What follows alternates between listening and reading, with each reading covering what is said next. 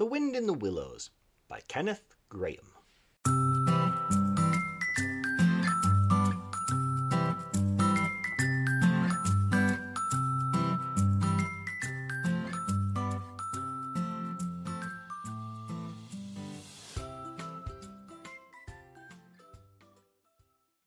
Chapter 10. The Further Adventures of Toad. The front door of the hollow tree faced eastwards, so Toad was called at an early hour, partly by the bright sunlight streaming in on him, partly by the exceeding coldness of his toes, which made him dream that he was at home in bed in his own handsome room with a Tudor window on a cold winter's night, and his bedclothes had got up, grumbling and protesting they couldn't stand the cold any longer, and had run downstairs to the kitchen fire to warm themselves, and he had followed on bare feet along miles and miles of icy stone-paved passages, arguing and beseeching them to be reasonable. He would probably have been aroused much earlier had he not slept for some weeks on straw over stone flags and almost forgotten the friendly feeling of thick blankets pulled well up round the chin. Sitting up, he rubbed his eyes first and his complaining toes next, wondered for a moment where he was, looking round for familiar stone wall and little barred window, then, with a leap of the heart, remembered everything. His escape, his flight, his pursuit, remembered, first and best thing of all, that he was free. Free! The word and the thought alone were worth 50 blankets. He was warm from end to end as he thought of the jolly world outside, waiting eagerly for him to make his triumphal entrance, ready to serve him and play up to him, anxious to help him and to keep him company, as it always had been in days of old before misfortune fell upon him. He shook himself and combed the dry leaves out of his hair with his fingers, and his toilet complete marched forth into the comfortable morning sun, cold but confident, hungry but hopeful, all nervous terrors of yesterday dispelled by rest and sleep and frank and heartening sunshine. He had the world all to himself that early summer morning. The dewy woodland, as he threaded it, was solitary and still. The green fields that succeeded the trees were his own to do as he liked with. The road itself, when he reached it, in that loneliness that was everywhere, seemed like a stray dog to be looking anxiously for company. Toad, however, was looking for something that could talk, and tell him clearly which way he ought to go. It is all very well, when you have a light heart and a clear conscience and money in your pocket and nobody scouring the country for you to drag you off to prison again, to follow where the road beckons and points, not caring whither. The practical Toad cared very much indeed, and he could have kicked the road for its helpless silence when every minute was of importance to him.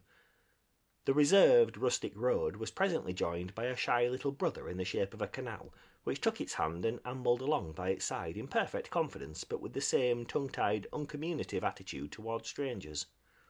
"Bother them," said Toad to himself. "But anyhow, one thing's clear. They must both be coming from somewhere and going to somewhere. You can't get over that, Toad, my boy." So he marched on patiently by the water's edge. Round a bend in the canal came plodding a solitary horse, stooping forward as if in anxious thought. From rope traces attached to his collar stretched a long line, taut but dipping with his stride, the further part of it dripping pearly drops. Toad let the horse pass and stood waiting for what the fates were sending him.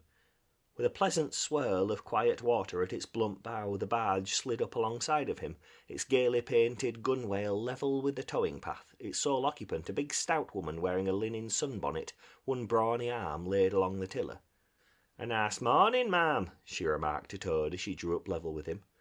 "I dare say it is, ma'am," responded Toad politely as he walked along the towpath abreast of her. "I dare say it is a nice morning to them that's not in sore trouble like what I am. Here's my married daughter. She sends off to me post-haste to come to her at once, so off I comes, not knowing what may be happening or going to happen, but fearing the worst, as you will understand, ma'am, if you're a mother too. And I've left my business to look after itself. I'm in the washing and laundering line, you must know, ma'am, and I've left my young children to look after themselves, and a more mischievous and troublesome set of young imps doesn't exist, ma'am. And I've lost all my money and lost my way, and as for what may be happening to my married daughter, why, I don't like to think of it, ma'am." "Where might your married daughter be living, ma'am?" asked the barge woman. "She lives near to the river, ma'am," replied Toad, "close to a fine house called Toad Hall, that's somewhere hereabouts in these parts. Perhaps you may have heard of it." "Toad Hall? Why, I'm going that way myself," replied the barge woman. "This canal joins the river some miles farther on, a little above Toad Hall, and then it's an easy walk. You come along in the barge with me, and I'll give you a lift." She steered the barge close to the bank, and Toad, with many humble and grateful acknowledgments, stepped lightly on board and sat down with great satisfaction. "Toad's luck again," thought he. "I always come out on top." "So you're in the washing business, ma'am," said the barge woman politely as they glided along. "And a very good business you got too, I dare say, if I'm not making too free in saying so." "Finest business in the whole county," said Toad airily. "All the gentry comes to me wouldn't go to anyone else if they were paid, they know me so well. You see, I understand my work thoroughly and attend to it all myself. Washing, ironing, clear starching, making up gents' fine shirts for evening wear, everything's done under my own eye." "But surely you don't do all that work yourself, ma'am?" asked the barge woman respectfully. "Oh, I have girls," said Toad lightly. 20 girls or thereabouts, always at work. But you know what girls are, ma'am. Nasty little hussies, that's what I call 'em." "So do I too," said the barge woman with great heartiness. "But I dare say you set yours to rights, the idle trollops, and you are very fond of washing." "I love it," said Toad. "I simply dote on it. Never so happy as when I've got both arms in the wash tub. But then it comes so easy to me. No trouble at all. A real pleasure, I assure you, ma'am." "What a bit of luck meeting you," observed the barge woman thoughtfully. "A regular piece of good fortune for both of us." "Why, what do you mean?" asked Toad nervously. "Well, look at me now," replied the barge woman. "I like washing too, just the same as you do, and for that matter, whether I like it or not, I've got to do all my own, naturally, moving about as I do. Now my husband, he's such a feller for shirking his work and leaving the barge to me that never a moment do I get for seeing to my own affairs. By rights he ought to be here now, either steering or attending to the horse, though luckily the horse has sense enough to attend to himself. Instead of which, he's gone off with a dog to see if they can't pick up a rabbit for dinner somewhere. Says he'll catch me up at the next lock. Well, that's as may be. I don't trust him once he gets off with that dog, who's worse than he is. But meantime, how am I to get on with my washing?" Never mind about washing," said Toad, not liking the subject. "Try and fix your mind on that rabbit. A nice fat young rabbit, I'll be bound. Got any onions?" "I can't fix my mind on anything but me washing," said the barge woman, "and I wonder you can be talking of rabbits with such a joyful prospect before you. There's a heap of things of mine that you'll find in a corner of the cabin. If you'll just take one or two of the most necessary sort, I won't venture to describe them to a lady like you, but you'll recognise them at a glance, and put them through the wash tub as we go along. Why, it'll be a pleasure to you, as you rightly say, and a real help to me. You'll find a tub handy, and soap, and a kettle on the stove, and a bucket to haul up water from the canal with. Then I shall know you're enjoying yourself, instead of sitting here idle, looking at the scenery and yawning your head off." Here, you let me steer," said Toad, now thoroughly frightened, "and then you can get on with your washing your own way. I might spoil your things, or not do 'em as you like. I'm more used to gentlemen's things myself. It's my special line." "Let you steer?" replied the barge woman, laughing. "It takes some practice to steer a barge properly. Besides, it's dull work, and I want you to be happy.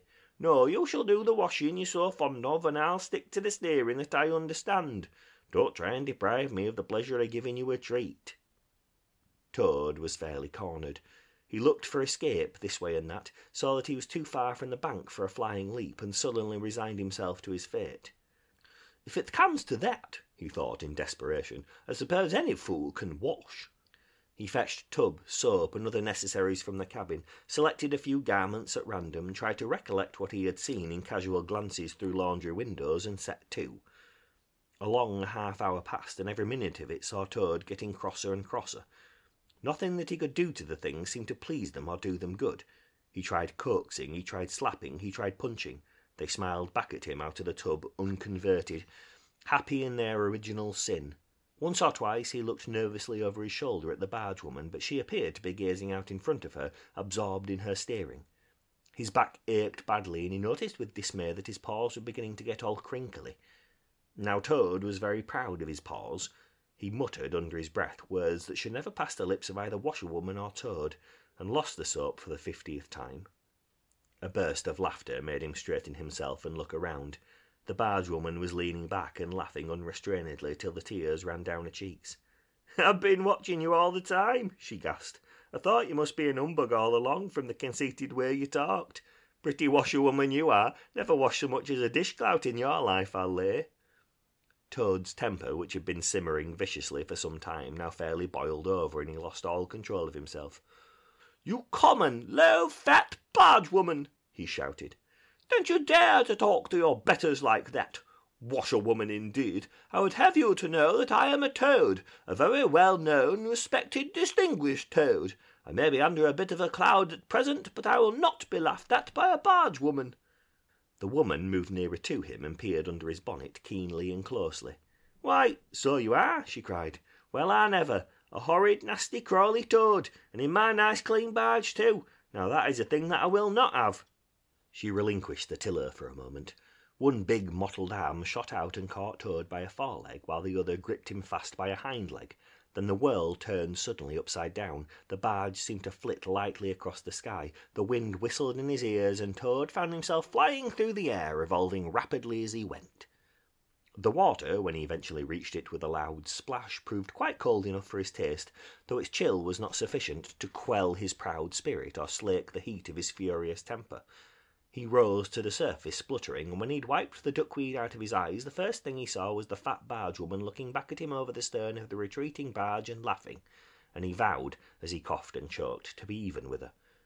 He struck out for the shore, but the cotton gown greatly impeded his efforts, and when at length he touched land, he found it hard to climb up the steep bank unassisted. He had to take a minute or two's rest to recover his breath. Then, gathering his wet skirts well over his arms, he started to run after the barge as fast as his legs would carry him, wild with indignation, thirsting for revenge. The barge woman was still laughing when he drew up level with her. "Put yourself through your mangle, washerwoman," she called out, "and eye in your face and crimp it, and you'll pass for quite a decent-looking toad." Toad never paused to reply. Solid revenge was what he wanted, not cheap, windy, verbal triumphs, though he had a thing or two in his mind that he would have liked to say. He saw what he wanted ahead of him. Running swiftly on, he overtook the horse, unfastened the tow rope and cast off, jumped lightly on the horse's back, and urged it to a gallop by kicking it vigorously in the sides. He steered for the open country, abandoning the towpath and swinging his steed down a rutty lane. Once he looked back and saw that the barge had run aground on the other side of the canal, and the barge woman was gesticulating wildly and shouting, "Stop, stop, stop!" "I've heard that song before," said Toad, laughing, as he continued to spur his steed onward in its wild career. The barge horse was not capable of any very sustained effort, and its gallop soon subsided into a trot, and its trot into an easy walk, but Toad was quite contented with this, knowing that he, at any rate, was moving and the barge was not. He had quite recovered his temper now that he had done something he thought really clever, and he was satisfied to jog along quietly in the sun, taking advantage of any byways and bridle paths, and trying to forget how very long it was since he had had a square meal, till the canal had been left very far behind him. He had travelled some miles, his horse and he was feeling drowsy in the hot sunshine when the horse stopped, lowered his head and began to nibble the grass, and Toad, waking up, just saved himself from falling off by an effort. He looked about him and found he was on a wide common, dotted with patches of gorse and bramble as far as he could see. Near him stood a dingy gypsy caravan, and beside it a man was sitting on a bucket turned upside down, very busy smoking and staring into the wide world. A fire of sticks was burning nearby, and over the fire hung an iron pot, and out of that pot came forth bubblings and gurglings and a vague suggestive steaminess. Also smells, warm, rich and varied smells that twined and twisted and wreathed themselves at last into one complete, voluptuous, perfect smell that seemed like the very soul of nature taking form and appearing to her children, a true goddess, a mother of solace and comfort. Toad now knew well that he had not been really hungry before. What he had felt earlier in the day had been a mere trifling qualm. This was the real thing at last, and no mistake, and it would have to be dealt with speedily, too, or there would be trouble for somebody or something. He looked the gypsy over carefully, wondering vaguely whether it would be easier to fight him or cajole him. So there he sat and sniffed and looked at the gypsy, and the gypsy sat and smoked and looked at him. Presently the gypsy took his pipe out of his mouth and remarked in a careless way, "Want to sell that there horse of yours?" Toad was completely taken aback. He did not know that gypsies were very fond of horse-dealing and never missed an opportunity, and he had not reflected that caravans were always on the move and took a deal of drawing. It had not occurred to him to turn the horse into cash, but the gypsy's suggestion seemed to smooth the way towards the two things he wanted so badly, ready money and a solid breakfast. "What?" he said. "Me sell this beautiful young horse of mine? Oh no, it's out of the question. Who's going to take the washing home to my customers every week? Besides, I'm too fond of him, and he simply dotes on me." "Try and love a donkey," suggested the gypsy. "Some people do." "You don't seem to see," continued Toad, "that this fine horse of mine is a cut above you altogether. He's a blood horse, he is, partly. Not the part you see, of course, another part. And he's been a prize hackney, too, in his time. And that was the time before you knew him, but you can still tell it on him at a glance, if you understand anything about horses. No, it's not to be thought of for a moment. All the same, how much might you be disposed to offer me for this beautiful young horse of mine?" The gypsy looked the horse over, and then he looked Toad over with equal care, and looked at the horse again. "Shilling a leg," he said briefly, and turned away, continuing to smoke and try to stare the wild world out of countenance. "A shilling a leg!" cried Toad. "If you please, I must take a little time to work that out, and see just what it comes to." He climbed down off his horse and left it to graze, and sat down by the gypsy and did sums on his fingers, and at last he said, "A shilling a leg? Why, that comes to exactly 4 shillings and no more. Oh no, I could not think of accepting 4 shillings for this beautiful young horse of mine." "Well," said the gypsy, "I'll tell you what I'll do. I'll make it 5 shillings, and that's 3 and 6pence more than the animal's worth, and that's my last word." Then Toad sat and pondered long and deeply, for he was hungry and quite penniless, and still some way, he knew not how far, from home, and enemies might still be looking for him. To one in such a situation, 5 shillings may very well appear a large sum of money. On the other hand, it did not seem very much to get for a horse, but then again the horse hadn't cost him anything, so whatever he got was all clear profit. At last he said firmly, "Look here, gypsy, I tell you what we'll do, and this is my last word. You shall hand me over 6 shillings and 6pence cash down, and further, in addition thereto, you shall give me as much breakfast as I can possibly eat, at one sitting, of course, out of that iron pot of yours that keeps sending forth such delicious and exciting smells. In return, I will make over to you my spirited young horse with all the beautiful harness and trappings that are on him, freely thrown in. If that's not good enough for you, say so, and I'll be getting on. I know a man near here who's wanted this horse of mine for years." The gypsy grumbled frightfully and declared if he did a few more deals of that sort he'd be ruined, but in the end he lugged a dirty canvas bag out of the depths of his trouser pockets and counted out 6 shillings and 6pence into Toad's paw. Then he disappeared into the caravan for an instant and returned with a large iron plate and a knife, fork and spoon. He tilted up the pot, and a glorious stream of hot, rich stew gurgled into the plate. It was, indeed, the most beautiful stew in the world, being made of partridges and pheasants and chickens and hares and rabbits and peahens and guinea fowls and 1 or 2 other things. Toad took the plate on his lap, almost crying, and stuffed and stuffed and stuffed, and kept asking for more, and the gypsy never grudged it to him. He thought that he had never eaten so good a breakfast in all his life. When Toad had taken as much stew on board as he thought he could possibly hold, he got up and said good-bye to the gypsy, and took an affectionate farewell of the horse, and the gypsy, who knew the riverside well, gave him directions which way to go, and he set forth on his travels again in the best possible spirits. He was, indeed, a very different Toad from the animal of an hour ago. The sun was shining brightly, his wet clothes were quite dry again, he had money in his pocket once more, he was nearing home and friends and safety, and most and best of all, he had had a substantial meal, hot and nourishing, and felt big and strong and careless and self-confident. As he tramped along gaily, he thought of his adventures and escapes, and how when things seemed at their worst he'd always managed to find a way out, and his pride and conceit began to swell within him. "Ho, ho!" he said to himself as he marched along with his chin in the air. "What a clever Toad I am! There is surely no animal equal to me for cleverness in the whole world. My enemies shut me up in prison, encircled by sentries, watched night and day by warders. I walk out through 'em all by sheer ability coupled with courage. They pursue me with engines and policemen and revolvers. I snap my fingers at 'em and vanish, laughing, into space. I am, unfortunately, thrown into a canal by a woman fat of body and very evil-minded. What of it? I swim ashore, I seize her horse, I ride off in triumph, and I sell the horse for a whole pocketful of money and an excellent breakfast. Ho, ho! I am the Toad, the handsome, the popular, the successful Toad." He got so puffed up with conceit that he made up a song as he walked in praise of himself, and sang it at the top of his voice, though there was no one to hear it but him. It was perhaps the most conceited song that any animal ever composed. The world has held great heroes, as history books have showed, but never a name to go down to fame compared with that of Toad. The clever men at Oxford know all that there is to be knowed, but they none of them know one half as much as intelligent Mr. Toad. The animals sat in the ark and cried, their tears in torrents flowed. Who was it said, there's land ahead, encouraging Mr. Toad? The army all saluted as they marched along the road. Was it the King or Kitchener? No, it was Mr. Toad. The Queen and her ladies in waiting sat at the window and sewed. She cried, look who's that handsome man? They answered, Mr. Toad. There was a great deal more of the same sort, but too dreadfully conceited to be written down. These are some of the milder verses. He sang as he walked, and he walked as he sang, and got more inflated every minute. But his pride was shortly to have a severe fall.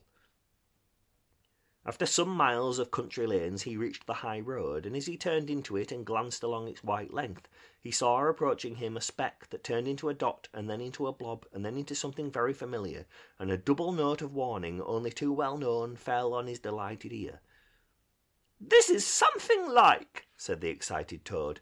"This is real life again. This is once more the great world from which I have been missed so long. I will hail them, my brothers of the wheel, and pitch them a yarn of the sort that has been so successful hitherto, and they will give me a lift, of course, and then I'll talk to them some more, and, perhaps, with luck, it may even end in my driving up to Toad Hall in a motor car. That will be one in the eye for Badger." He stepped confidently out into the road to hail the motor car, which came along at an easy pace, slowing down as it neared the lane, when suddenly he became very pale. His heart turned to water, his knees shook and yielded under him, and he doubled up and collapsed with a sickening pain in his interior. And well he might, the unhappy animal, for the approaching car was the very one he had stolen out of the yard of the Red Lion Hotel on that fateful day when all his troubles began, and the people in it were the very same people he had sat and watched at luncheon in the coffee-room. He sank down in a shabby, miserable heap in the road, murmuring to himself in his despair, "It's all up, it's all over now. Chains and policemen again, prison again, dry bread and water again. Oh, what a fool I have been! What did I want to go strutting about the country for, singing conceited songs and hailing people in broad day on the high road, instead of hiding till nightfall and slipping home quietly by back ways? Oh, hapless Toad! Oh, ill-fated animal!" The terrible motor car drew slowly nearer and nearer, till at last he heard it stop just short of him. Two gentlemen got out and walked round the trembling heap of crumpled misery lying in the road, and one of them said, "Oh dear, this is very sad. Here's a poor old thing, a washerwoman apparently, who's fainted in the road. Perhaps she's overcome by the heat, poor creature, or possibly she's not had any food today. Let us lift her into the car and take her to the nearest village, where doubtless she has friends." They tenderly lifted Toad into the motor car and propped him up with soft cushions and proceeded on their way. When Toad heard them talk in so kind and sympathetic a manner, and knew that he was not recognised, his courage began to revive, and he cautiously opened first one eye and then the other. "Look," said one of the gentlemen, "she's better already. The fresh air is doing her good. How do you feel now, ma'am?" "Thank you kindly, sir," said Toad in a feeble voice. "I'm feeling a great deal better." "That's right," said the gentleman. "Now keep quite still, and above all, don't try to talk." "I won't," said Toad. "I was only thinking if I might sit on the front seat there, beside the driver, where he could get the fresh air full in my face, I should soon be all right again." "What a very sensible woman," said the gentleman. "Of course you shall." So they carefully helped Toad into the front seat beside the driver, and on they went once more. Toad was almost himself again by now. He sat up, looked about him, and tried to beat down the tremors, the yearnings, the old cravings that rose up and beset him, and took possession of him entirely. "It is fate," he said to himself. "Why strive? Why struggle?" And he turned to the driver at his side. "Please, sir," he said, "I wish you would kindly let me try and drive the car for a little. I've been watching you carefully. It looks so easy and so interesting, and I should like to be able to tell my friends that once I'd driven a motor car." The driver laughed at the proposal so heartily that the gentleman inquired what the matter was. When he heard, he said to Toad's delight, "Bravo, ma'am, I like your spirit. Let her have a try and look after her. She won't do any harm." Toad eagerly scrambled into the seat vacated by the driver, took the steering wheel in his hands, listened with affected humility to the instructions given him, and set the car in motion, but very slowly and carefully at first, for he was determined to be prudent. The gentlemen behind clapped their hands and applauded, and Toad heard them saying, "How well she does it! Fancy a washerwoman driving a car as well as that the first time!" Toad went a little faster, then faster still, and faster. He heard the gentleman call out warningly, "Be careful, washerwoman!" and this annoyed him, and he began to lose his head. The driver tried to interfere, but he pinned him down in his seat with one elbow and put on full speed. The rush of air on his face, the hum of the engine, and the light jump of the car beneath him intoxicated his weak brain. "Washerwoman, indeed!" he shouted recklessly. "Ho, ho! I am the Toad, the motor-car snatcher, the prison breaker, the Toad who always escapes. Sit still and you shall know what driving really is, for you are in the hands of the famous, the skilful, the entirely fearless Toad." With a cry of horror, the whole party rose and flung themselves on him. "Seize him!" they cried. "Seize the Toad, the wicked animal who stole our motor car! Bind him, chain him, drag him to the nearest police station! Down with the desperate and dangerous Toad!" Alas, they should have thought. They ought to have been more prudent. They should have remembered to stop the motor car somehow before playing any pranks of that sort. With a half turn of the wheel, the Toad sent the car crashing through the low hedge that ran along the roadside. One mighty bound, a violent shock, and the wheels of the car were churning up the thick mud of a horse pond. Toad found himself flying through the air with the strong upward rush and delicate curve of a swallow. He liked the motion and was just beginning to wonder whether it would go on until he developed wings and turned into a toad bird, when he landed on his back with a thump in the soft, rich grass of a meadow. Sitting up, he could just see the motor car in the pond, nearly submerged. The gentleman and the driver, encumbered by their long coats, were floundering helplessly in the water. He picked himself up rapidly and set off running across country as hard as he could, scrambling through hedges, jumping ditches, pounding across fields, till he was breathless and weary and had to settle down into an easy walk. When he had recovered his breath somewhat and was able to think calmly, he began to giggle, and from giggling he took to laughing, and he laughed till he had to sit down under a hedge. "Ho, ho!" he cried in ecstasies of self-admiration. "Toad again! Toad, as usual, comes out on top! Who was it got them to give him a lift? Who managed to get on the front seat for the sake of fresh air? Who persuaded them into letting him see if he could drive? Who landed them all in a horse pond? Who escaped, flying gaily and unscathed through the air, leaving the narrow-minded, grudging, timid excursionists in the mud where they should rightly be? Why, Toad, of course! Clever Toad! Great Toad! Good Toad!" Then he burst into song again and chanted with uplifted voice. The motor car went poop, poop, poop as it raced along the road. Who was it steered it into a pond? Ingenious Mr. Toad. "Oh, how clever I am! How clever, how very clever—" A slight noise at a distance behind him made him turn his head and look. Oh horror! Oh misery! Oh despair! About 2 fields off, a chauffeur in his leather gaiters and 2 large rural policemen were visibly running towards him as hard as they could go. Poor Toad sprang to his feet and pelted away again, his heart in his mouth. "Oh my!" he gasped as he panted along. "What an ass I am! What a conceited and heedless ass! Swaggering again, shouting and singing songs again, sitting still and guessing again! Oh my, oh my, oh my!" He glanced back and saw to his dismay that they were gaining on him. On he ran desperately, but kept looking back and saw that they still gained steadily. He did his best, but he was a fat animal and his legs were short, and still they gained. He could hear them close behind him now. Ceasing to heed where he was going, he struggled on blindly and wildly, looking back over his shoulder at the now triumphant enemy, when suddenly the earth failed under his feet. He grasped at the air and splash! He found himself head over ears in deep water, rapid water, water that bore him along with a force he could not contend with, and he knew that in his blind panic he'd run straight into the river. He rose to the surface and tried to grasp the reeds and the rushes that grew along the water's edge close under the bank, but the stream was so strong that it tore them out of his hands. "Oh my!" gasped poor Toad. "If ever I steal a motor car again, if ever I sing another conceited song—" Then down he went and came up breathless and spluttering. Presently he saw that he was approaching a big dark hole in the bank just above his head, and as the stream bore him past he reached up with a paw and caught hold of the edge and held on. Then slowly and with difficulty he drew himself up out of the water till at last he was able to rest his elbows on the edge of the hole. There he remained for some minutes, puffing and panting, for he was quite exhausted. As he sighed and blew and stared before him into the dark hole, some bright small thing shone and twinkled in its depths, moving toward him. As it approached, a face grew up gradually around it, and it was a familiar face. brown and small with whiskers, grave and round with neat ears and silky hair. It was the water rat.